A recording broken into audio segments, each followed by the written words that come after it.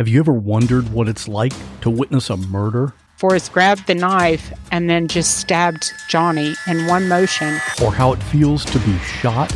I was immediately hit by a barrage of bullets. Or how you would react if your spouse hired someone to kill you? And he was to put me in a grave with a bullet wound on my head. These are the stories you'll hear on the podcast called What Was That Like? True stories told by the actual person who went through it. You'll hear from a stalking victim. Came back upstairs, and when I came back and turned the corner into my room, I saw him standing there. You'll hear from a man who was kidnapped and tortured. I would do anything, say anything, to simply get away. And you'll hear actual 911 calls. Take a deep breath. Oh my God! Take a deep breath. Oh my God! Take a deep Oh my God! Real people in unreal situations. Search for What Was That Like on any podcast app or at whatwasthatlike.com. Darkcast Network, where the light shines brightest on our indie podcasts. Crime Con is going to be in Las Vegas in 2022, and it's going to be super lit. We are pretty excited to be able to attend again and meet up with some of the folks that we met last year, plus meet some new true crime buddies, hopefully you. That's right. We'll be on Podcast Row with many other great podcasts. Plus, there's going to be tons of sessions, big personalities, and entertainment with plenty of opportunities to meet other like-minded folks. Please join us from April 29th to May 1st. And did we mention it's going to be in Las Vegas? Viva Las Vegas! Tickets are on sale right now. Just go to crimecon.com and be sure to use the code Fruit Loops. That's FRUITLOOPS to save 10% and let them know we sent you. That's crimecon.com. Use the code Fruit Loops. We are so excited to meet you. This podcast contains adult themes and language, and some of the things that we discuss may be disturbing to some listeners. In this podcast, we discuss sexual assault, torture, race, and murder. Listener discretion is advised.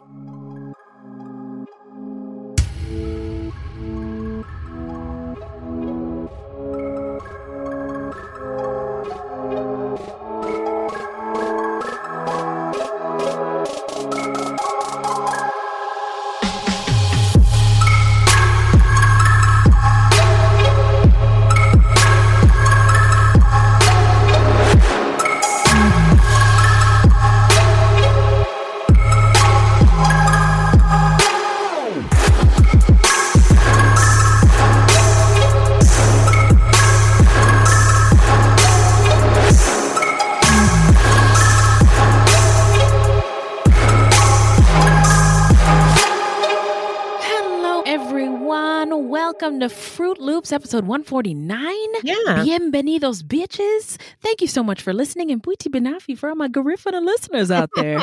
Now, Fruit Loops is a podcast about true crimes committed by people of color and the victims that we don't hear or know much about. Contrary to popular belief, not all serial killers are straight, cis, able-bodied white dudes. What? No.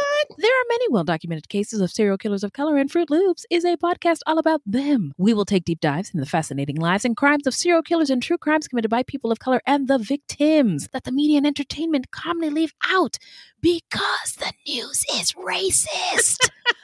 Allegedly. And we are Wendy and Beth. She's Wendy, a Black Latinx woman, and I'm Beth, and I just happen to be white. It is not her fault, y'all. We're not journalists, investigators, or psychologists. Just a couple of gals interested in true crime. Also, the opinions expressed in this podcast are just that, our opinions. Please send any questions or comments to fruitloopspod@gmail.com or leave us a voicemail at 602 935 6294.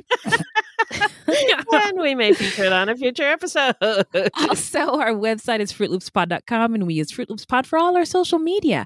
The footnotes for each episode can be found on our website. Plus, check it out for the different ways that you can support the show and become a Fruit Loops patron. Woo! So, yes, ma'am. Who are we talking about today, Beth? Today we're talking about Tony Alvin Abels, a serial killer located in St. Petersburg, Florida. I feel like you have to make the distinction because apparently there is a Tony Abels who is, I think, a Russian serial killer. Oh, who has a net worth apparently of like $1.5 million. I was like, wait a minute, which Abels is this? So Tony I mean, Alvin Abels. yes, Tony Alvin Abels. But before we get into it, how you doing? Well, it's been one crazy week. Where do we begin? Yeah. I went to visit my daughter in North Dakota. Nice. And my grandson's meds are not really working right now.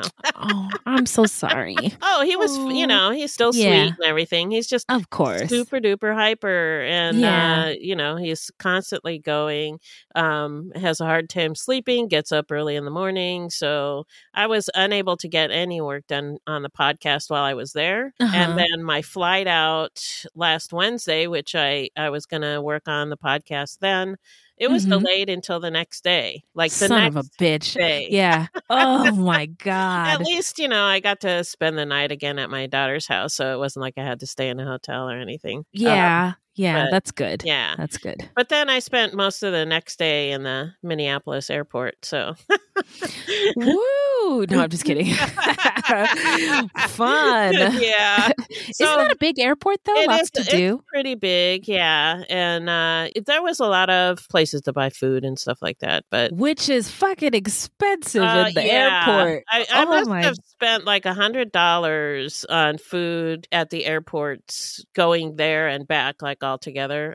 I'm pretty sure I spent like $100 and just on sandwiches and bullshit, Oh, damn. It's so annoying. Yeah. It's even expensive. Oh gosh, it's just water, everything. Gum. Everything's expensive. It's highway robbery. It really is, because there's nothing you can do about it once you're stuck in there. Yeah. What else? You're trapped. You're trapped. Yeah. You're trapped. Yeah. But you know what I wonder? What? Could you order Postmates and have it delivered like at the checkpoint? At the security gate? Yeah. I wonder if anybody's tried that. I don't know. I don't know have either, your groceries delivered? I don't know. I suspect it's not possible. Damn it. Well, here we are. I'm glad you made it safely back home, though, my friend. Yeah. And it was amazing you were able to get all that, eventually because the episode was late. We apologize, y'all, but you posted it. That. You did that shit. I finished editing it and I posted it while I was at the Minneapolis airport. That's amazing. That's amazing. It was fun because I wasn't bored. I wasn't just sitting there. I was working. So that was cool. Well, I'm glad you are back. Yeah. How are you doing? I'm good. I traveled too. I went to LA for a wedding. My one of my cousins. I have a lot of cousins. He got married, and it was crazy because this is the cousin that, like, we grew up together, right? We're the exact same age, and all of a sudden my little friend is like a grown man married, and it was cool seeing all my family and stuff, all the aunties, and it was. But my flight was delayed as well. Not a whole damn day though. But crazy, man. I don't know what it was. If it was the weather. Well, they told us that the pilot was late. So yeah, with mine it was mechanical stuff. So I wasn't too sad that they made us wait. Like, if that plane's not working, I'm fine with it. Yeah, it's one of those things you do want to be sure and that you things are good. Need a pilot. So yes, ma'am. But then when I got back, because we're recording this last day of Black History Month, right? And one of the things we did is there was a parade in Stone Mountain. We've talked about Stone Mountain before we have on the show, right? But and you said you would never go. I did. Can you believe it? Well, now I live there. Right. I live in Stone Mountain. Holy shit. Yeah. So we've been checking out the neighborhood and stuff, and there was this parade, and there was all these black marching bands. Oh, wow. And the vibe was incredible. There was the drum majors doing all their dances, and the majorettes and the horns and the drum lines. And, oh my God. So cool. It was so fun. So anyway, so Stone Mountain's not so bad, huh? Stone Mountain has really turned around. I gotta say though, I told people that, oh yeah, I'm moving to Stone Mountain, and my relatives were like, "Are you sure?" But But yeah, I'm sure that my whole neighborhood's black, and this parade was really, really awesome, and so far so good. I know that Stone Mountain has a very storied history, but guess what? So does every other place in this damn United States. Yeah, true, very true. So yeah, now let's get into some listener letters. thank you, Angel. Ah, yes. I love that sweet sound. What's in the bag? Well, I wanted to say thank you to Kyle or Kylie. I'm not sure. It's ky.ll.e. Okay. And Sonia 2530 for your 5-star reviews. Yes, thank you. Yeah. Hip hop air horns to you all.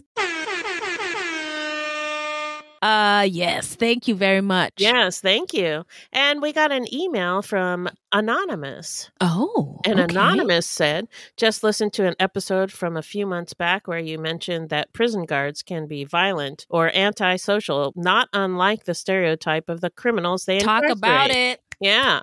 Someone I know worked as a health professional in a prison and came away with some awful experiences from their interactions with the guards, even though they was only there as a healthcare professional. Guards at the doors into different parts of the prison thought it was funny to shut the metal doors suddenly as health staff were going through and see if the health staff got injured. One healthcare provider broke a bone because the guards closed the door on them. The guards thought it was funny that they were in pain. Hilarious. What? So funny. Yeah. Guards yelled at incarcerated people without cause, took privileges away from incarcerated people to display power over them, and Disgusting. complained about incarcerated people placed on suicide watch. The person I know always said that no matter what someone might be incarcerated for, they deserve to be treated like a human being, including having human rights and access to health care. Amen. Yeah.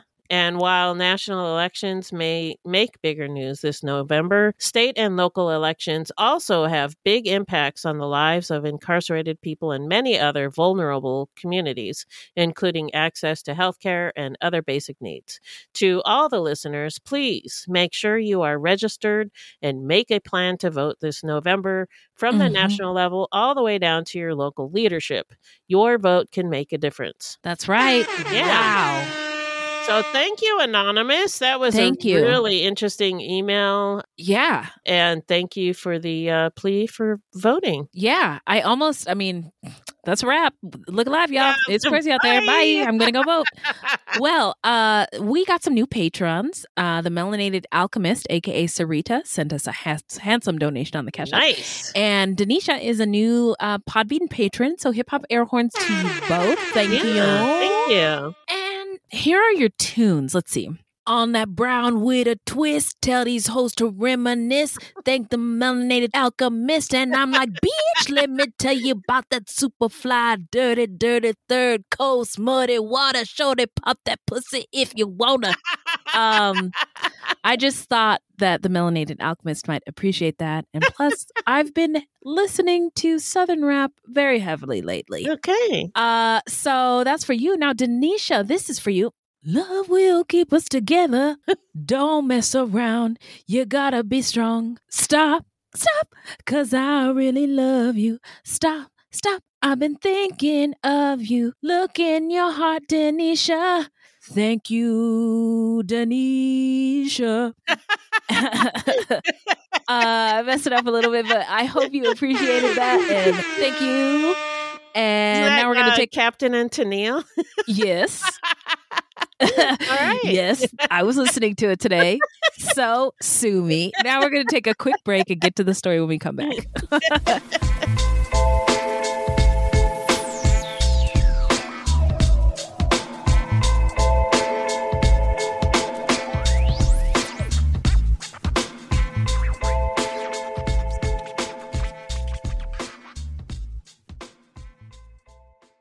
This episode is brought to you by BetterHelp. What's the first thing you'd do if you had an extra hour a day?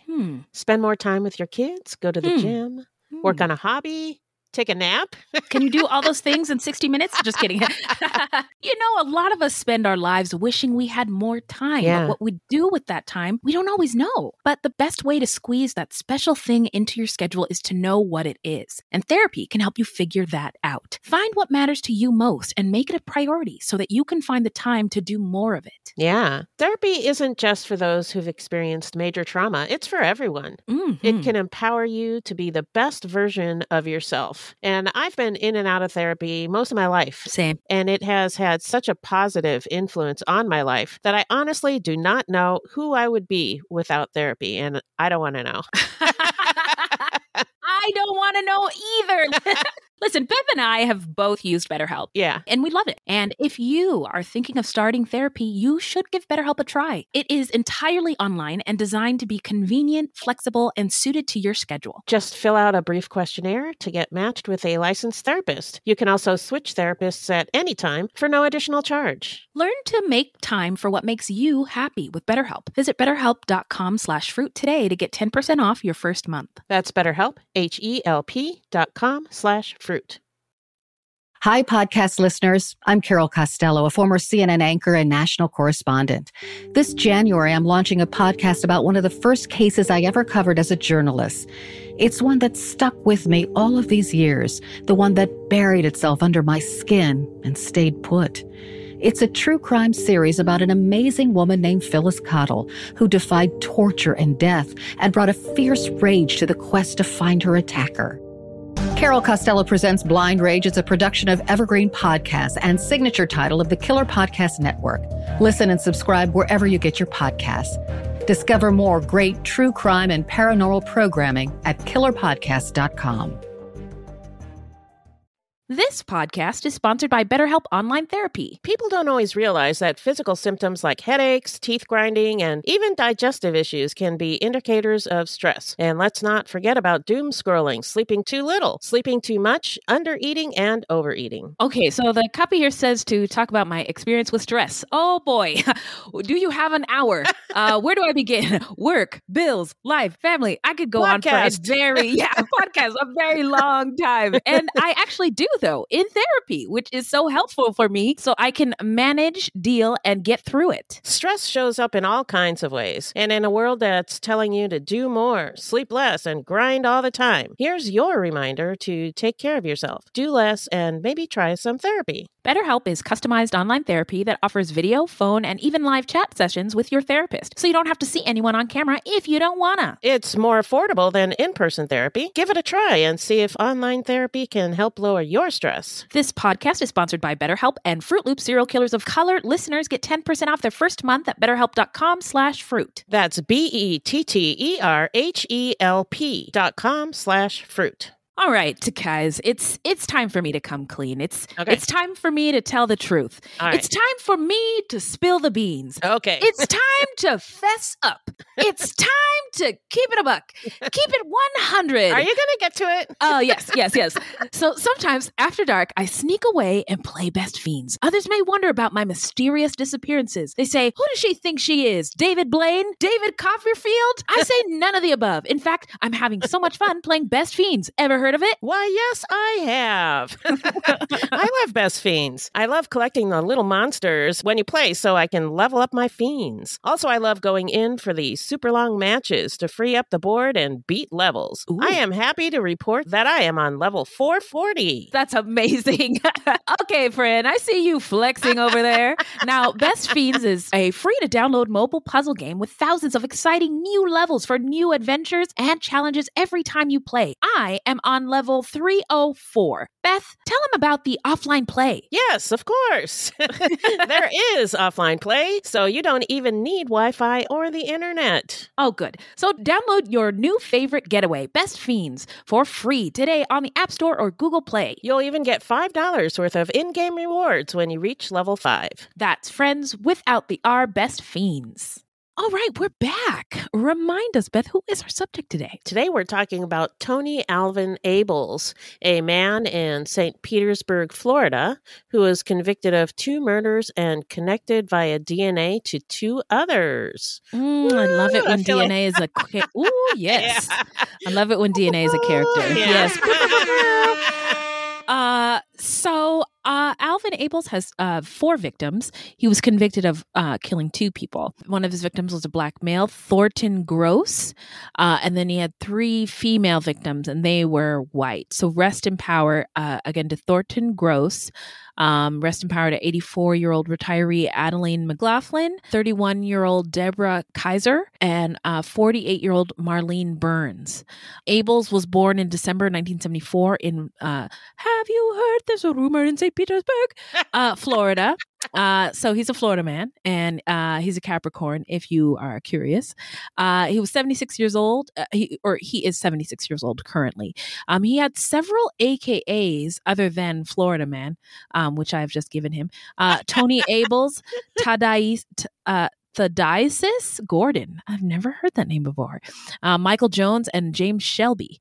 And his crimes took place from 1970 to 1990. That's a big time period. Yeah. He was sentenced to death, but his sentence was commuted to life for reasons we'll get into. But for now, let's get into the setting. Take us there, Beth. The setting is St. Petersburg, Florida, between 1970 and 1990. Various Native American peoples, too many to list, have inhabited Florida for at least 14,000 years. Y'all. In 1513, Spanish explorer Juan Ponce de Leon became the first known European to make landfall, calling the region La Florida in honor of Pascua Florida, meaning flowery festival or feast of flowers, Spain's Easter time celebration. But it already had a name and people who lived there who were minding their beeswax. Yeah.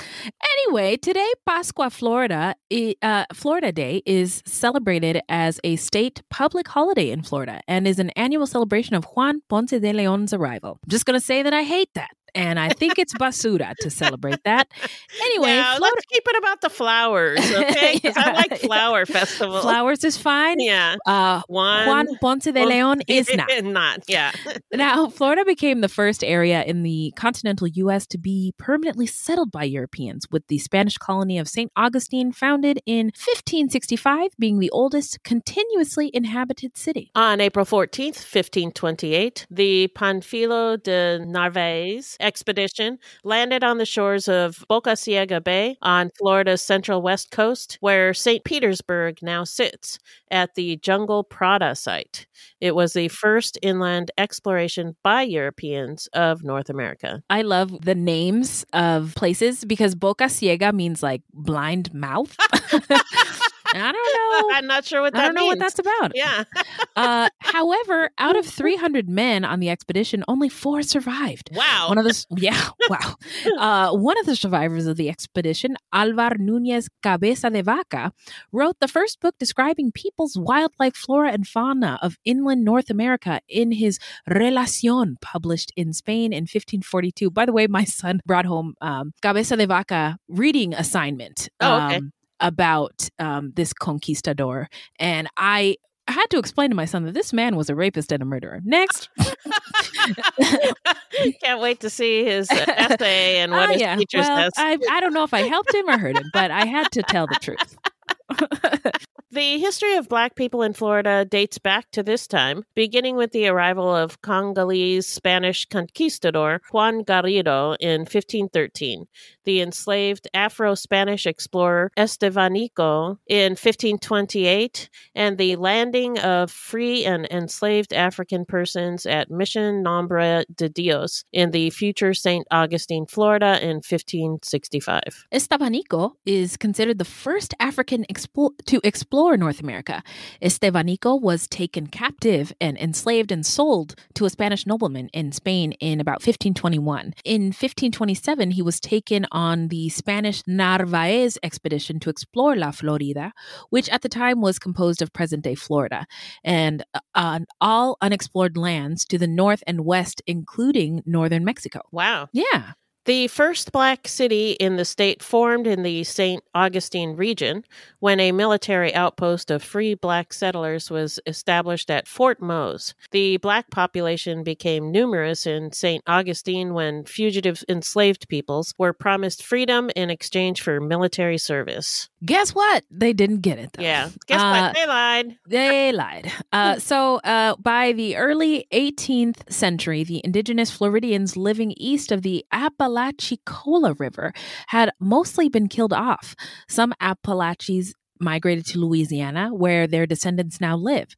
Some were taken to Cuba and Mexico by the Spanish in the 18th century, and a few may have been absorbed into the Seminole and Miccosukee tribes. Florida was repeatedly contested by Spain and Great Britain before being ceded to the U.S. in 1819, when then Secretary of State John Quincy Adams signed the Florida Purchase Treaty, bringing the Spanish era to an end, and the Afro-Spanish population departed to Cuba. I like the way you said Cuba. Cuba. Formal U.S. occupation began in 1821, and General Andrew Jackson, by the way, I gotta say something about Andrew Jackson. Because Andrew Jackson is like one of the most terrible human beings to ever walk the face of the earth. And like Andrew Jackson was president and a general during the 1820s, right? And he was vice president. But racism has always been wrong, but it was acceptable during Andrew Jackson's time. But Andrew Jackson was so racist that people at the time were like, whoa, bruh, cool it. That's how bad it was. That's how bad it was. Wow. So anyway, General Andrew Jackson was appointed military governor. Florida was organized as a U.S. territory in 1822 and was admitted into the Union as a slave state in 1845. Black enslaved people soon became the main Black population in the state. After the Civil War, there was a brief Reconstruction era from 1867 to 1877. This included enforcement of rights for Black people. This era vanished suddenly, the result of the Compromise of 1877, which was an electoral college dispute centered around the legitimacy of the 1876 presidential election. Yeah, and also violence was a big part of why Reconstruction failed as well. Yeah. The Compromise of 1877 was an unwritten deal informally arranged among United States congressmen that settled the dispute. It resulted in the federal government pulling the last troops out of the southern United States. They were there to help keep order because this Reconstruction was so it was so revolutionary, but really freaked white people out. The white people were not complying. Right. And so the last troops were pulled out of the southern United States and Reconstruction ended. Through the compromise, Republican Rutherford B. Hayes was awarded the presidency over Democrat Samuel J. Tilden on the understanding that Hayes would remove the federal troops whose support was essential for the survival of Republican state governments in South Carolina, Florida, and Louisiana. Hayes received 185 electoral votes to Tilden's 184 electoral votes. Despite losing the election, Tilden had won the popular vote with 4,301,000 votes to 4,036,000 votes for Hayes. Wow. So it's a very small number. Wow. Yeah, it is. It is a small margin. History is really repeating itself. Yeah, isn't it? It certainly is. Yeah. Now, during Reconstruction, Black people had registered to vote, run for office, established churches, opened businesses, and purchased land. But post-Reconstruction policies allowed for civil rights for Black people to lapse. Jim Crow, segregation laws, widespread disenfranchisement, and discriminatory social norms and systems negated many efforts for Black Americans to achieve real civil, legal, or social equality. Black voters and Black politicians vanished under threat and acts of violence from reactionary white people. By the turn of the century, 2 decades of relentless, violent white pushback against change meant that hopes of a changed and equitable South were largely gone. Oh, boy. Yeah. It's depressing. So from 1900 to 1930, per capita lynching was the highest in Florida than in any other state. Wow. Offenders were often known, but no legal proceedings ensued. Surprise! In 1951, with the murder of civil rights activist Harry and Harriet Moore in Mims, Florida, a tipping point was reached. The couple was killed on Christmas Day by an explosive device made from dynamite, which had been placed directly under their bedroom floor. Wow. The murders triggered nationwide protests, rallies, memorials, and other events. Wow. Over the years, 5 separate criminal investigations have been initiated and completed. The last one in 2008, when the FBI again investigated the Moore homicides as part of the Department of Justice's Cold Case Initiative. 4 subjects who were known to be high-ranking members within the Ku Klux Klan in the central region of Florida were identified as the main suspects, but no arrests were ever made in the case, and all 4 of the subjects are now deceased. The Department of Justice Civil Rights Division closed the file on the federal investigation in 2011. Wow. They just close files, huh? On Well, people. I think there wasn't enough evidence, or so they said. Yeah. So they said. By 2011, I wouldn't think they would care. It wasn't like back when it. Yeah, you're saying. Yeah, it's okay. You're like, oh, woman, you have so much to learn. No, Beth, you are one of the good ones. No, I just think it's just interesting the way the FBI operates and has operated since its inception, and how it views and pursues crimes committed by white murderers. White people, yeah, and murders conducted by the state and state officials. Compared to those who young people who may have written notes in their rap notebook about wanting to kill and cause harm, right? Just their ideas put them on trial, or will get them in caught up with the FBI or catch a case with the FBI. It's just the eyes of justice. That bitch is supposed to be blind, but doesn't look like it. Anyway. I'm just wondering, 60 years later, and the suspects are deceased, why would they be so... Why would the FBI be interested? Back in 1951, they would want, a lot of those... like the police departments and stuff would want to protect these people because right.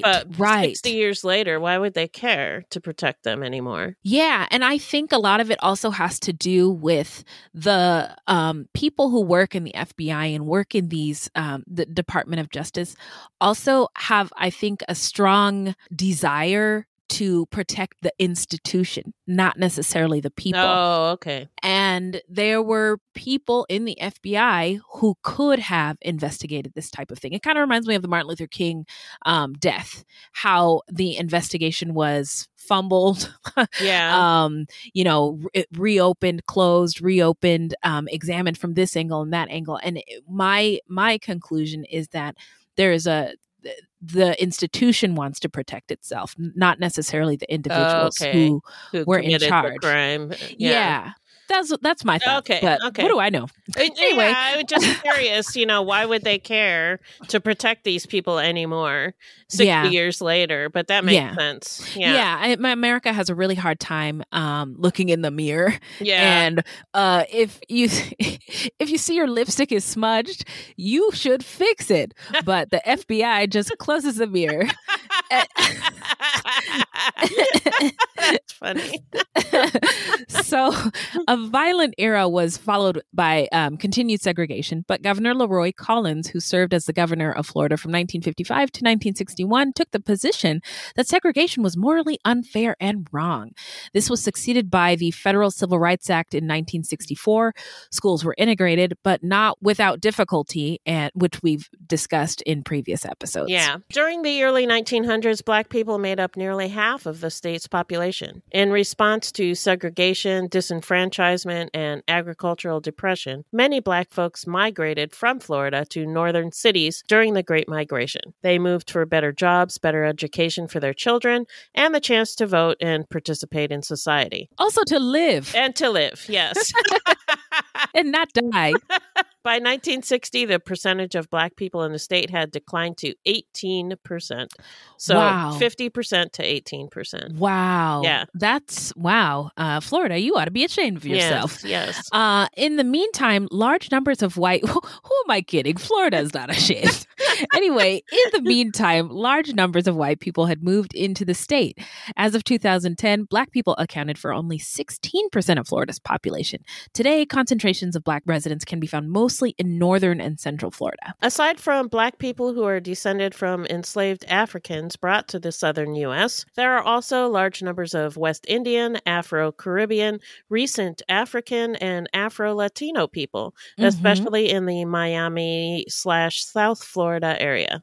Oh, yeah. So St. Petersburg is on the west coast of Florida, on the Pinellas Peninsula between Tampa Bay and the Gulf of Mexico, and is connected to mainland Florida to the north. It was founded in 1888 by John C. Williams, who purchased the land, and by Peter Demons, who brought the railroad industry into the area. By the way, are we going to talk about how Florida looks like a penis? We're talking about it right now. Okay, every time I think of that state. So on the it's map. it's the penis of the It's United America's States. dick. Yeah. Anyway, sorry, Florida. Nope. So St. Petersburg was named after St. Petersburg, Russia, where Peter Demons had spent half his youth. A local legend says that John C. Williams and Peter Demons flipped a coin to see who would have the honor of naming the city. Peter Demons won and named the city after his home, while John C. Williams named the first hotel after his birthplace, Detroit. And the hotel was built by Peter Demons. Okay. Now very interesting. The Detroit Hotel still exists downtown, but has been turned into a condominium. The oldest running hotels are the historic Cordova Inn, formerly Hotel Cordova, built in 1921, and the Heritage Hotel, built in 1926. St. Petersburg was incorporated as a town in 1892 and reincorporated as a city in 1903. In 1914, airplane service across Tampa Bay from St. Petersburg to Tampa and back was initiated, generally considered the first scheduled commercial airline flight. Wow, that sounds important. Yeah. The company name was the St. Petersburg Tampa Airboat Line, and the pilot was Tony Janis, flying a Benoist 14 flying boat. The Tony Janis Award is presented annually for outstanding achievement in the airline industry. Janis Live, a local music/entertainment venue on Central Avenue in downtown, is also named after him. A flying boat. A flying boat. I'm on a boat. I'm on with T-Pain. Oh, Beth, you're the best. Best white lady in the game. Tourism declined by the late 1920s and early 1930s due to the Great Depression. The city recovered later in the 1930s with the help of the Public Works Administration, including a $10 million investment plan in 1939, which helped build the St. Petersburg City Hall. Wow. The Second World War brought renewed growth as the city's Bayboro Harbor became a training place for the U.S. Coast Guard, and the Army Air Force chose the city as their technical service training station. The hotels filled up for the first time in years as approximately 100,000 troops came to St. Petersburg. After the war, many of the troops who were stationed in St. Petersburg returned as residents or tourists. The city population continued to multiply during the 20th century, booming in the 1940s and 50s and through the 1970s as the town became a popular retirement destination for Americans from Midwestern cities, reaching approximately 240,000 in 1980. By that time, however, the population had leveled off and has grown by only 10,000 since then. In the decade from 2000 to 2010, the population of the city dropped by approximately 4,000 residents. Did they all die? They're retired, right? Yeah, could be. Who knows? While in the same period, the population of Florida as a whole increased by over 2.5 million residents. In 2014, the New York Times proclaimed St. Petersburg as, quote, one of the top places to go in the world, unquote. Huh. Wow. I'm going to have to look up that article and find out why. Yeah, good question. Why? Since then, St. Petersburg has been host to hundreds of events, which has brought in millions of tourists. Interesting. So located in the Gulf of Mexico, the average water temperature is typically around 76 degrees Fahrenheit, 24 degrees Celsius. Nice. For all my metric fans out there. Due to its good weather and low cost of living, the city has long been a popular retirement destination. Although in recent years, the population has moved in a much more youthful direction. With an average of some 361 days of sunshine each year. Wow. Wow. Wow. Yeah. That's and nice. a Guinness World Record for the most consecutive days of sunshine, 768 days between 1967 and 1969. That's nuts. That is amazing nuts. Yeah. Wow. So its nickname is the Sunshine City. What a perfect fit. Yeah. In 2010, the racial makeup of St. Petersburg was approximately 69% white, 24% black, 3% Asian, 0.3% Native American, 0.1% Pacific Islander, and 4% from other races. Hispanic or Latinx people of any race numbered about 7%, with 2% Puerto Rican, 1% Mexican, 1% Cuban, and other Hispanic or Latino people making up 2% of the population. If you live in or want to visit the area, which is also known as St. Pete, you can learn about Black history specific to the city by going to the African American Heritage Trail, which is a self-guided walking tour that provides an overview of the African American influence and history in St. Pete. That is really cool. Yeah. So covering more than a dozen city blocks in South St. Pete's downtown area, 19 markers identify landmarks and provide details about the history of St. Pete's African American community. Individuals, groups, and classes can arrange for a guided tour, walking or by trolley. Wow. Woo! By contacting the African American Heritage Association. You'll find a link to their website in our show notes. Nice.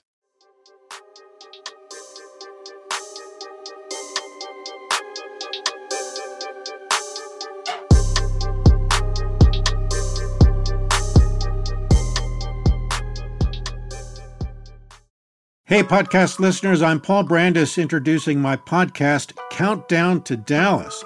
It's a fascinating, in-depth look at the seemingly unconnected events that led to the assassination of President John F. Kennedy. It's based on my book of the same title. In that book and in this podcast, I go all the way back to 1939, when Lee Harvey Oswald was born into a troubled and dysfunctional family. I'll follow his transient and often violent teenage years and young adulthood, painting a fuller picture of the man who would later become Kennedy's killer. I also take a look at events unfolding in that era, like Cuba and Vietnam, and I'll unpack the conspiracy theories too, not one of which has ever been conclusively proven. Subscribe to Countdown to Dallas at evergreenpodcasts.com or your favorite listening app, October 31st. On the morning of August 1st, 1966, shots ring out from the observation deck of the clock tower on the University of Texas campus. It marks the infamous beginning of the modern era of mass shootings in America. You're listening to Stop the Killing podcast. Join us as we take you behind the crime scene tape to explain global mass shootings and mass attacks. I'm Sarah Ferris, but more importantly, this is Catherine Schweit, the former head of the FBI's active shooter program. I spent 5 years as the FBI's top executive looking for answers to the mass shooting crisis. I've been at the shooting scenes, I've traced heroic acts of bravery, and I've sat silently and listened to the heart-wrenching stories from survivors. Amongst this horror, there is hope. We all hold the key to stop the killing. You just need to know how to unlock the door. Download Stop the Killing and be part of the solution. Search Stop the Killing on Apple, Spotify, and all the usual suspects. Hi, Vanessa. Hi, Amy. And hi, True Crime fans. We're the co-hosts of She Goes by Jane. Every week, we'll be covering the story of a missing or unidentified woman in the United States. Stories you may have heard before. And ones whose stories didn't make it into the news. We've been covering these stories for a while. First in Amy's book of poetry, Doe. And then in Vanessa's documentary, She. But now we want to share them with you here on She Goes by Jane. And each week we'll be joined by a special guest who will read a poem in honor of the women we talk about. Can we say who? We can say who. We'll be joined by actresses like Coco Jones and Gabrielle Ruiz. And musicians like Stephanie Quayle and Kelly Moneymaker, along with authors like Louise Penny and Catherine McKenzie. So check out She Goes by Jane wherever you get your podcasts, or check out Evergreen Podcasts and their true crime channel, Killer Podcasts. We can't wait to bring you these stories. Get ready for your starring role in a thrilling adventure full of hidden clues, immersive scenes, danger, and romance. That's right. It's June's Journey, and you play June Parker, an amateur detective investigating a series of mysteries. Ooh, you'll put your powers of observation to the test, sharpen your sleuthing skills, find objects, and claim rewards. The visuals are fire. It's like a party for your eyeballs. As you play this thrilling adventure full of hidden clues, immersive scenes with danger and romance in full force. Whether you're craving a good mystery or just need to get away for a while, June's Journey is the perfect game for you. It really is a sweet escape. I like to play when I need a mental pick-me-up. There is a detective in all of us. Find your inner detective. Download June's Journey free today on the Apple App Store or Google Play. So now it's time to talk about Tony Alvin Abel's early life. What do you got, Beth? Tony Alvin Abels, who is Black, was born on December 28th, 1954, in Florida. According to Tony's father, Clyde Abels, born in 1932, also Black, they moved to St. Petersburg when Tony was just a child. Tony had 7 brothers and sisters. Big family. Yeah. And his dad was born in 1932, so I can just imagine like the racial trauma and horror that he experienced. But Clyde Abels worked in construction. Tony's mother, Ari Lee Abels, maiden name Reed, I guess, was a Black woman, and she abandoned the family in the 1960s, an event his father said placed terrible strains on the children. Although one of Tony's brothers has said that the reason their mother left was because their father was abusing her. Ari Lee had only been about 15 years old when she married Clyde in 1952 when he was 20. Gross. Yeah. I mean, wow. I guess different time? I don't know. Yeah. It was a different time. It probably wasn't that unusual, but still gross. They were married in Washington, Florida. She would have been about 17 years old when Tony was born and about 27 years old when he was 10, which maybe was when she left. I'm not sure. Yeah. Clyde and Ari Lee divorced in 1974 when Tony was 20. According to Clyde, until Ari Lee left, Tony was an outgoing, friendly kid who was a good violin player, but he began running away when he was 13 years old and often disappeared for months. Over the course of his life, Tony was alternatively known as Tony Abels, ELS, a spelling change from Abels, LES. And according to some accounts, which we at Fruit Loops could not verify, he was also known as the Diocese Gordon, Michael Jones, and James Selby. So now we're going to dive on into the timeline. On December 11th, 1970, a couple weeks before his 16th birthday, Abel shot and killed 68-year-old Thornton Gross. Thornton had lived at 1040 22nd Street South in St. Petersburg, Florida, which, if you look up the address on Googleisha, turns out to now be part of the St. Petersburg College Cecil B. Keene Student Achievement Center. Interesting. Cecil B. Keene was a Black man native to Pinellas County who advocated for those who needed help and encouragement to reach their potential and inspired those who thought an education was beyond their reach. And I hope that Thornton can be proud of what his former residence has become, wherever Thornton's consciousness may be right now. That's beautiful. Yeah. Thank you, Minnie. Abels lived at 591 20th Street South in St. Petersburg at the time, which now appears to be the Pinellas County Job Corps Center, a trade school. The two locations were less than a mile from each other, so it's possible that Abels may have known or stalked his victim. We don't really know. But he had apparently killed him while robbing him.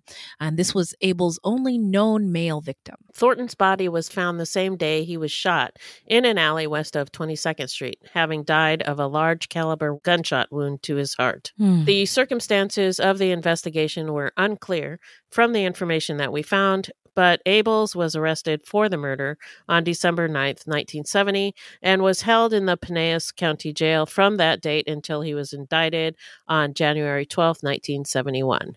Looks like Abels spent his 16th birthday in jail. Party! Oh, man. Break out the prison cake. Wait, no, breakout might not be the appropriate term to use here. Oh, wow. Well, that's, I mean, obviously different time. It's the 70s, but for a kid to be in jail for that long, Yeah. Yeah, I don't know what to make of it. So funeral services were held for Thornton Gross on January 15th, 1971. And on March 19th, 1971, Abels pleaded guilty to first-degree murder and was sentenced to life in prison for killing Thornton, but was paroled 12 years later, in 1983 at the age of 28.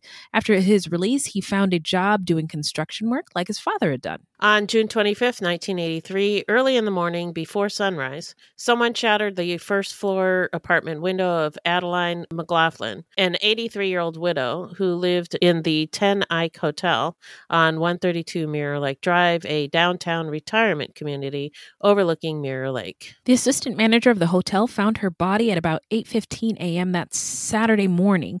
She had been sexually assaulted and smothered with a pillow.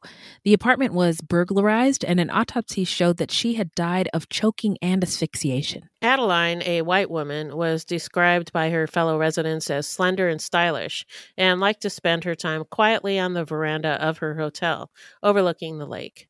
Her neighbors said she was, quote, not a fussy person, was not very talkative, and never gossiped about others, unquote. She had moved to St. Petersburg from Worcester, Massachusetts, about 25 years prior to retire there with her husband. Her husband had died of a stroke in December 1981, and she had moved to the retirement hotel the following April in 1982. Her niece, Anne McLean, said that Adeline had expressed liking St. Petersburg and being happy in the hotel where she had lived before her life was taken from her so suddenly on June 25th, 1983. This was 5 months after Tony Abels' release from prison in 1983, though he was not a suspect at the time and the case remained unsolved for years. But Abels was arrested a number of times on petty crimes over the next few years. Yeah, he really didn't waste much time. No. And I wonder what resources might have been available to For him. yeah. So he wouldn't have to rob. Do You know what I'm that saying? stuff. Yeah. I don't know. So on the morning of Saturday, February 14th, 1987, a man walking along a path near the Roser Park Bridge in a small residential neighborhood in St. Petersburg found a woman's partially clothed body in a clearing in some thick brush. Happy Valentine's Day. Wow. Wow. Yeah. That's February 14th. That's Look at crazy. that. Yeah. Yeah. Yeah, you're jealous, aren't you, though? So, Because he found a yes. body. Yeah. Yeah. That would have been a Yeah. perfect Valentine's present for you. For me, for my sick ass, yeah. Oh, okay. Sorry about that, everybody. Sorry, yeah. The woman was later identified as Deborah Kaiser. She had been sexually assaulted and strangled, and a pair of blue jeans, likely hers, had been found next to her partially undressed body. She was 31 years old when she was murdered. Deborah, a white woman, was born in California and had moved to St. Petersburg from Monterrey, California in 1970. By 1987, she was living in a Boley Inc. transitory home for quote-unquote mental patients. She had been missing from the home since the previous Wednesday, February 11th, and the home had filed a missing persons report for her with the police on Thursday, February 12th. A person matching Deborah's description had been seen using a payphone in front of a nearby apartment building that Friday night before she was found. But this was the last time she was reported to have been seen alive by anyone other than her murderer.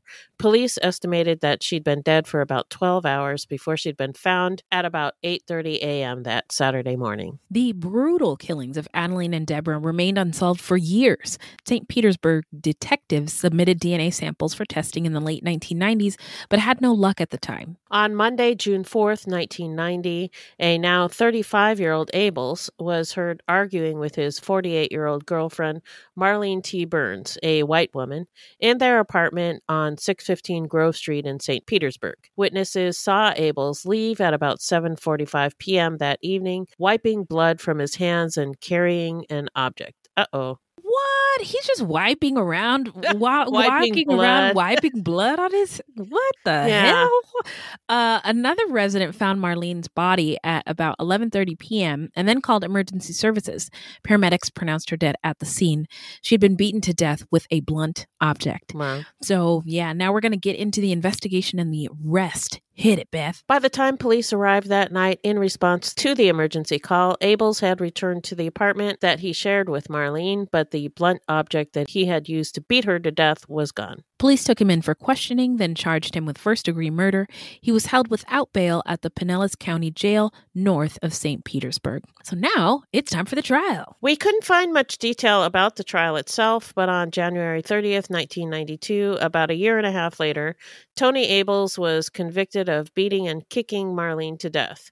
At the time, the jury recommended by an 8-4 vote that the penalty should be death by electrocution, the infamous electric chair, Old Sparky. I was going to say, it's been a long time since I've heard even the words electric chair uttered. Yeah. We don't I mean, I know this happened anymore. In the 90s. We don't do that anymore. But that's not that long ago, you know? That's true. You're right. You're right. What is it?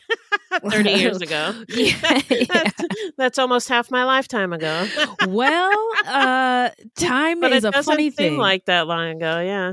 Yeah, no, it really doesn't. I mean, I remember electric chair being mentioned in movies that I saw at the time, or on the news it would come up, you know, when reporters were discussing crimes, but we just don't talk about it anymore. Right. On May 11th, 1992, his sentence was commuted to life imprisonment by Justice Bob Barker. What's that? The Price is Wrong, bitch. Just kidding. So Judge Barker felt that Abel's mental health issues, along with other issues, outweighed aggravating factors in the case. The prosecutor, Bob Heyman, argued in favor of the death penalty, saying that Marlene and Abels had been drinking and arguing the day that he killed her, and that Abels thought she was seeing another man. He had found her in another apartment that evening and had thrown her down the stairs, then beat and kicked her to death. Wow. Yeah. I know you're not supposed to breathe in a microphone like that, but wow. Wow. Yeah. Her ribs had been fractured in 29 places. Whoa. Yeah. Witnesses had said that they had heard loud noises for about an hour during this time. So he must have been beating her that entire time. Why didn't they call police? Nobody called anybody or Jesus. knocked on the door or anything. Wow. I don't like to think about what her final hour must have been like. And it just must have been pure hell. Yeah, that's sad. Yeah. Heyman said that he couldn't think of a more aggravating factor. I thought it said, hey, man. Hey, man. I'm sorry. I'm like, why did you say hey, man? Hey, man. This is hey, man. Hey, man. Okay, sorry. I couldn't think of a more aggravating factor. Oh, my God. Okay. Wow. Prosecutor Heyman said that he couldn't think of a more aggravating factor in support of the death penalty than his prior murder conviction, and that Abels killed because he was just, quote unquote, darn mean. Well, you know, I think he's right. Hey, man, I think I might I don't do this often, but I might have to agree with this prosecutor. Yeah. Now, the defense attorney, Tom McCoon, argued that Abels had mental issues that prevented him from curbing his impulses and that he couldn't help himself from acting on impulse. He also brought in Abels' brother, Anthony, to testify as to their difficult childhood. Wait a minute. So Abels' name is Tony and his brother is also named Tony? Well, it's Anthony, but Tony is short for Anthony. So, yeah, that's confusing. It is. But there was 7 of them, so maybe their parents were like, whatever. Let's just name this one. Name him Anthony. Yeah. Why did you get the fancy name? Why did I get Tony? I'm going to kill people. Oh, my gosh. Maybe that was it. That was it. Yeah. Anyway, Abel's brother Anthony said that their parents constantly fought and that their father abused their mother to the extent that she left the family. Anthony did say that he wondered why she didn't take the children with her. Judge Barker did say that the brutal nature of the murder was enough to warrant the death penalty, but that he didn't think it would hold up on appeal because of the complicating factors of his mental health and childhood. Abels has been in prison since that time. So now we're going to get into the follow-up investigation because remember my girl DNA is coming through and the arrest. The murders of Adeline and Deborah remained unsolved until 2006, when homicide detectives were finally able to match Abels' DNA with evidence found on both women's bodies. In 2005, St. Petersburg homicide detectives had submitted DNA samples recovered from various unsolved homicides to the Florida Department of Law Enforcement. By then, there had been advances in DNA technology, and in December of 2006, St. Petersburg Homicide received confirmation that the evidence recovered from Adeline McLaughlin's body and Deborah Kaiser's body matched with Abel's, who had provided a DNA sample after his 1992 conviction for Marlene's murder. The police finally had the evidence they needed to arrest Abels for the murders of Adeline and Deborah. Abels was not charged with killing Deborah, as they were romantically involved, which, what the fuck? But officials considered the case closed. So this is an aside from Minnie, and she said, personally, I don't see how someone being romantically involved with their victim excuses them from sexually assaulting and murdering them. But I imagine it's more of a complicating factor based on evidence. It would be more difficult to prove that DNA found on the person didn't get there as part of a consensual interaction and that there wasn't another unidentified person who actually did the assault and murder. But it's got to be terribly frustrating for the victim's family. Yeah. And I think we all know that it's highly likely that he did it, but courts feel that it would be too difficult and costly to prove it. Plus, he's already in prison for life and facing another charge, so I guess they figured avoid the cost and close that case. Maybe, and also it's the 90s? Yeah. And early 2000s? 2000s, yeah. And I think the way we talk about sexual assault and domestic partner violence is different now. Yeah. And so I don't know if maybe in a 2022 lens, if the outcome would have been exactly the same. Yeah. You know what I mean? So with the DNA evidence, Abels faced one additional charge of first-degree murder for the murder of Adeline McLaughlin. On December 5th, 2006, he was brought to the Pinellas County Jail to be booked for the murder, but was not formally charged. At the time, police said that Abels is a serial killer who may have committed more unsolved homicides. Michael Putz, a major in the St. Petersburg police force at the time, said, quote, "We do suspect there's a high probability that there's more he's responsible for than what we've been able to link him to so far," unquote. He also said that he didn't think Abels would ever have been identified as a suspect in these cases if it weren't for the advances in DNA technology. Father God, I just want to thank you for blessing us with DNA technology. Amen.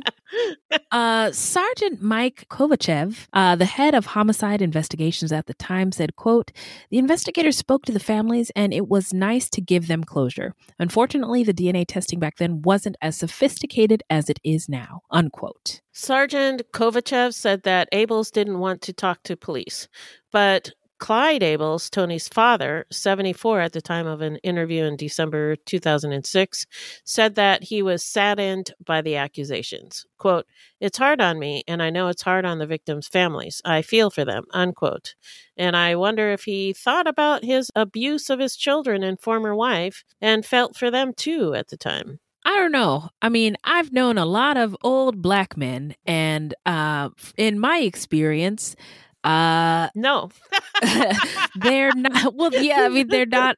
I'm just speaking from my experience that they don't look at their past, past in that way. This is just my experience. I'm saying old men in my life, old men in general. There we go. I think that's also fair that old men, for some reason, have a hard time looking back. Yeah. And finding any fault in how they live their life. Any fault. Yeah. Man. Must be nice.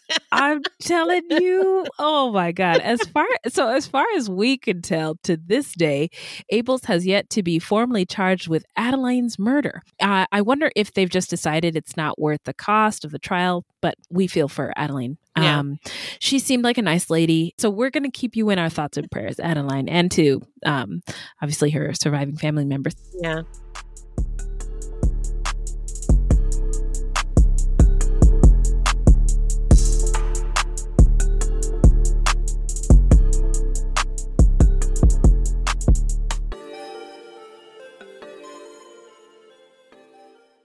So now we're going to get into where are they now? What do you got, Beth? Abels is currently serving time at Charlotte Correctional Institution in Punta Gorda, Florida. In my minimal understanding of Spanish, this directly translates to Fat Point. Yes, that is true. We commented on the very funny names that the conquistadors put on places in Florida. By the way, did you know that the name of the Grand Tetons Mountains directly translates to big tits in French? Yeah. I didn't know that. Yep. But yeah, and then there's Mesa, Arizona, which is a rocky formation that looks like a table, but Mesa is literally table. So there's a place in Arizona named Table Mesa. No, there is. Yeah. Whoa. So it's actually named Table. Table. Thanks, Minnie. The more you know. The Charlotte Correctional Institution in Punta Gorda is a state prison for men owned and operated by the Florida Department of Corrections. This facility has a mix of security levels. It first opened in 1989 and has a maximum capacity of 1,291 prisoners. Don't forget that one. Don't forget that one. And then also think of those prisoners count as constituents. Right. Even though they can't vote. So the bigger the prisons, the more the prisoners, the more constituents and seats that elected officials get. Right. And prisons are big business in Florida and other parts of the United elsewhere, States. Yeah. Yeah. So a 2015 grand jury report delivered a quote, blistering and graphic rebuke, unquote, to the Florida Department of Corrections for the beating death of Charlotte inmate Matthew Walker on April 11th, 2014 at the hands of guards. God damn it. Reporters John Hackworth and Brian Gleason of Suncoast Media Group were awarded with a 2016 Pulitzer Prize for editorial writing for their reporting on Walker's death. Then there's more? Yep, there's more. On June 4th, 2015, inmate Peter Peterkin was found dead in circumstances that officials refused to explain to his family. Huh? And then on August 4th, 2015, inmate Conta Howard was found dead. His death became the 7th ongoing criminal investigation at Charlotte. Yikes. Son of a bitch. There's only how many people?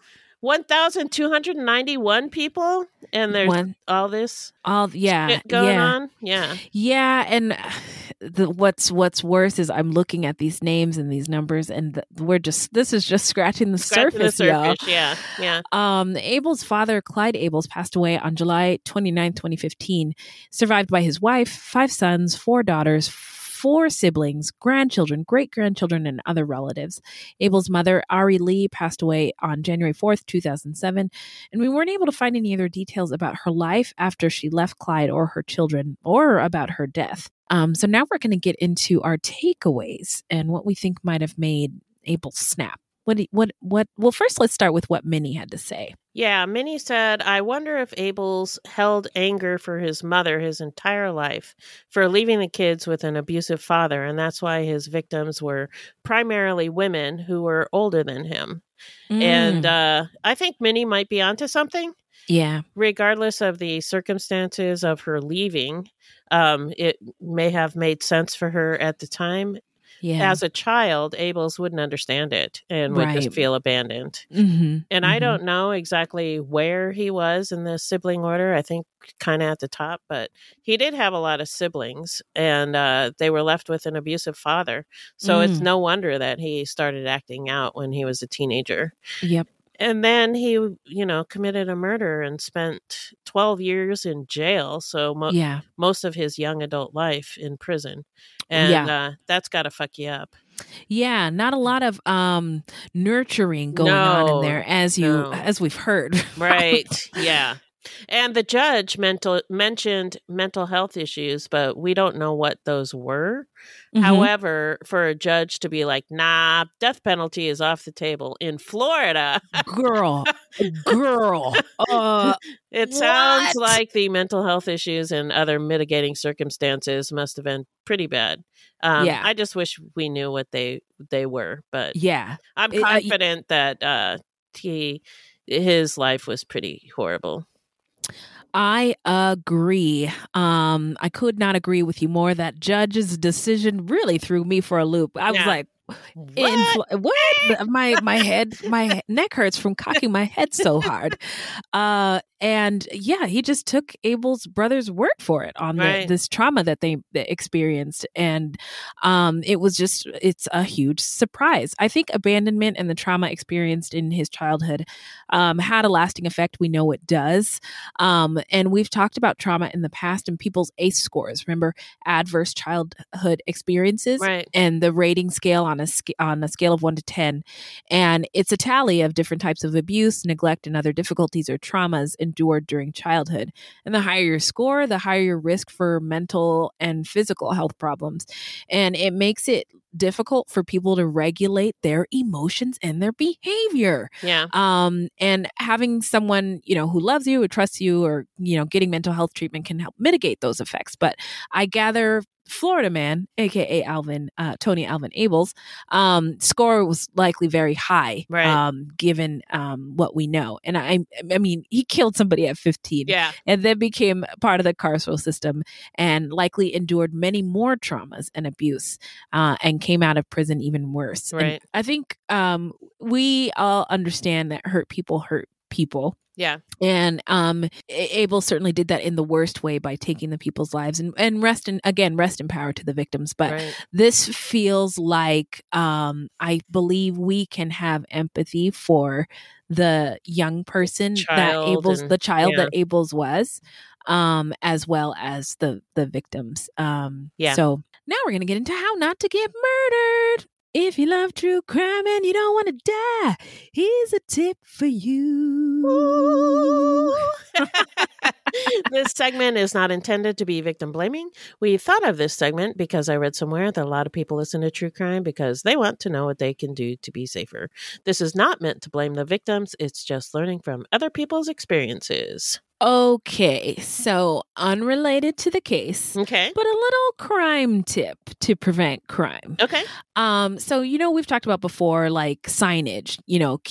Beware of dog signs or alarm signage around your home. Now, don't laugh. Okay, but I can't promise anything. But so I live in the South now, and apparently it's a lot of snakes out here, and people don't like them. Now, there's also a lot of crime. Crime is subjective, and it's a sign of struggle. It's more of a societal issue, but there are a lot of break-ins, car break-ins. Okay. And so one of my neighbors posted on the Nextdoor app, y'all get yourself some rubber snakes and put them in your car or in front of your home to keep people from breaking in and getting your stuff. Yeah. So I went to Amazon immediately, and I have bought several realistic rubber snakes. Right on. And put them in my car. And Did so you put far, them in your yard too? Not yet, because we haven't moved in yet. Oh, yeah, that's right. But I did put them in the car to prevent break-ins, and so far, so good. So that's my suggestion. That's your tip for this week. That's my safety tip. Do you have anything? I don't. And as always, if you have... Maybe rubber cockroaches would work too. Oh, shit. Yeah. Amazon. Some rubber cockroaches or palmetto bugs, the giant ones. Oh, my God. Palmetto bugs? Yeah. What's a palmetto bug? They're those sewer roaches. Oh, Lord. Oh, God. Okay. You know what? Maybe I do want to move back to Arizona. I don't know. This might be too much for me. Oh, no. They're here. Those big cockroaches. Oh, I thought that they were called... I thought those were beetles. I didn't know those were roaches. Yeah, they're called... The common name that people call them is sewer roaches, but they're actually palmetto bugs. Okay, well... But they have them in Florida, too. Oh, look at that. Bringing it back to the story. Way to go, Beth. But that's a good idea. Yeah. Man, I got to do whatever it takes, right? Yeah. To stay safe out here in these streets. A whole bunch of them in your car. In my car, in the everywhere. Buy a Land Rover, like a fancy car, and just put like bugs all over it. Yeah, there you go. What alarm? So now it's shout out time, where we shout out any content by or about any marginalized, oppressed, or othered or underrepresented people, or any true crime goodies I don't know if I'm right, but did you already shout out Raising Dion? I don't think so. Okay. It's on Netflix, and it's about a little black boy named Dion, and he has supernatural powers, but he's only like 6, and so he's learning how to control them. And it was something fun that me and my kids started watching this weekend. It's really good. Oh, it's so on is Netflix. it a kids show? It's a kids show, Oh, but cool. it's live action. It's not like cartoon. Right, right. And it's got a really good cast. Again, it's a little black boy, and he's it's a super diverse cast. It takes place in Atlanta, and it's really, really entertaining for the whole family. Cool. I also wanted to shout out, particularly because today we talked about trauma. It's a book called My Grandmother's Hands by Resmaa Menakem, and it is about trauma and healing generational trauma and the trauma that racism causes, and what we can do about it. And Very cool. it's very good. I have it on Audible, but you can also get it on paperback or hardcover. I don't know much about books. I just know you can get it on Audible. Anyway, also, last thing, this is a true crime goodie, Minds of Madness. Have you heard of it? I have listened to it before, but I haven't listened to it recently. So apparently it's been around for a very long time. It's been around for a while. Yep. It is fantastic. And it's about the most disturbing criminal minds and the impact violent crimes have on survivors. It's on survivors of homicide. And it does a really great job of humanizing the victims. Well told, well produced. And that's 3 shout outs. I'm so sorry. I'm so selfish. I just always wonder, don't you want to save one for next week? Because sometimes I have a hard time finding something. Oh, no, I never have a hard time. Have a hard time? Yeah. My life is consuming things, consuming content and entertainment. Someday I'll get paid for it. But for now, I'm just going to shout it out on the show. Okay. Some will never run out. Yeah, I don't care if you shout out a bunch of them. I'm just always like, how does she get so many things? Oh, it's my little secret. Okay. So a few weeks ago, I shouted out the Gilded Age on HBO. Yes. TV show. So now I'm going to shout out the Gilded Age podcast, which is the companion piece to the series.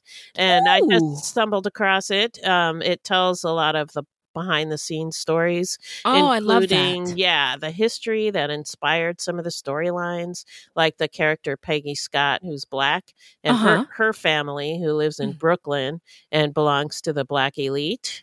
And so they talk about the Black elite and stuff like that, or the different roles of men and women during the Gilded Age, and the industries that were booming at the time, like railroads and newspapers. And as a history and a sociology nerd, I find it fascinating.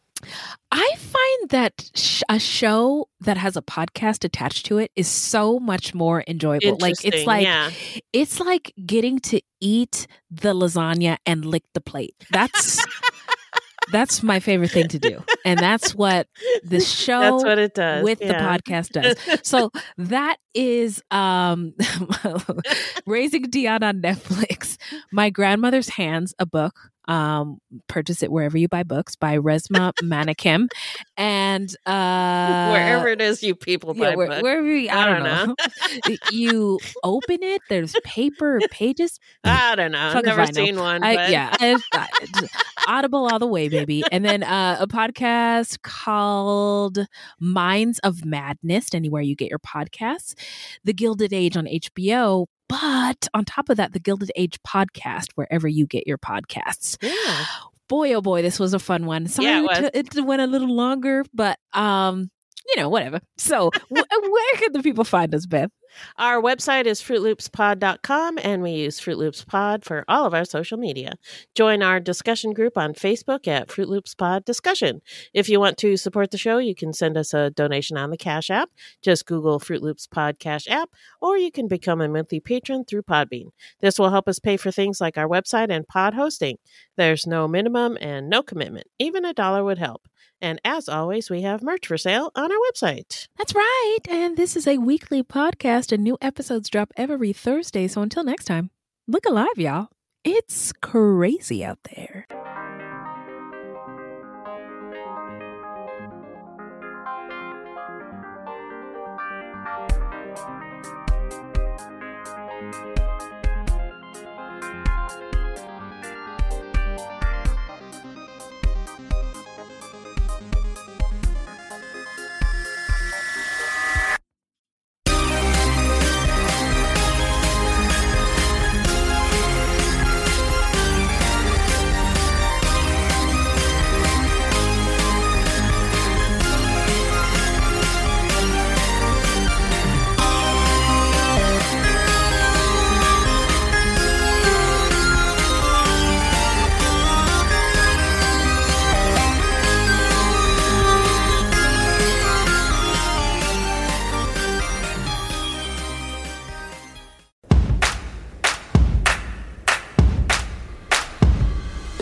We are gathered here today to give you permission to plan the wedding that you want. I'm Jessica Bishop. And I'm Sari Wienerman. And we're the hosts of the Bouquet Toss podcast. Today's couples have to juggle so many things, from family expectations to outdated traditions and what's currently trending. So to make it easier, we're going deep to figure out why we do weddings the way that we do, so you can decide what to keep and what to toss from your wedding day plans. You are cordially invited to subscribe to the Bouquet Toss wherever you get your podcasts or at evergreenpodcast.com. By the power vested in us, we pronounce you free to plan your day your way. 3 a.m., the comedy horror podcast that holds weekly gatherings around the campfire. Let me tell you what you're going to get.